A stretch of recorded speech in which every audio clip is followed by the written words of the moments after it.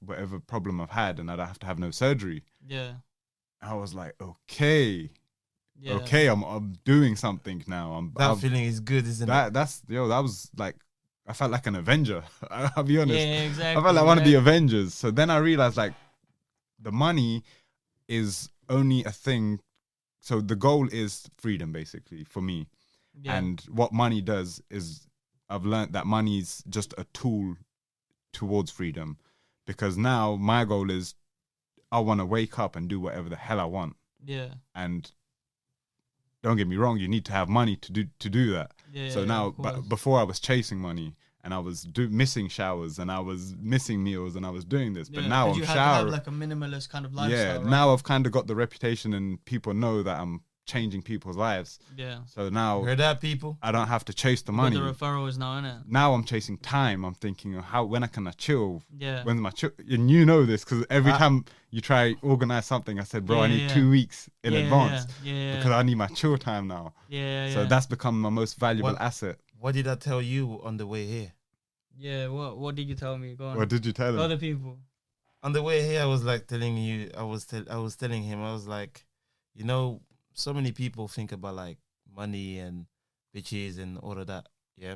And one time we went to, shout out to him, by the way, F-Ball Tony. He'd been on podcast before. So if you haven't seen the podcast of this guy and Jesse Chase, you know, those two are very amazing people.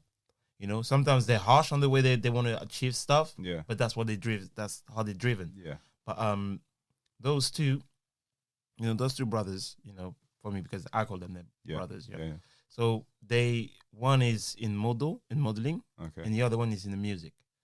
And I've seen it so many times that if you don't cherish the moment that you can enjoy with them talking about random stuff, quality time, those things are lost.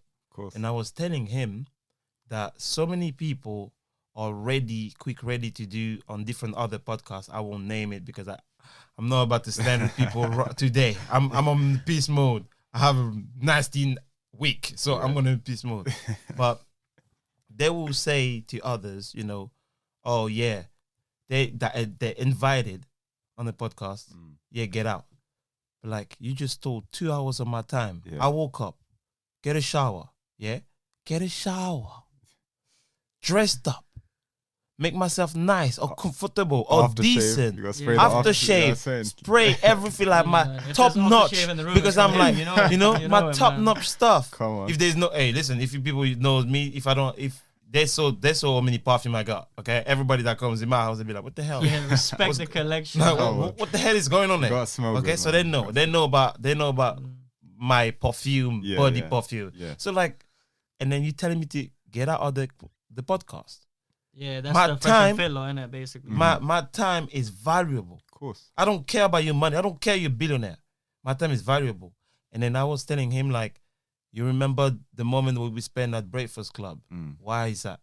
It's because at that moment, we capitalized the time that we had. It was not about the money. It was this thing.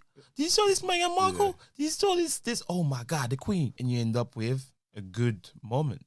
For sure. Memories. Exactly. That's why I said like, I turned 30 and I was like, I had give away my weekends for 10 years. 10 years of my life, I was always working on the weekend.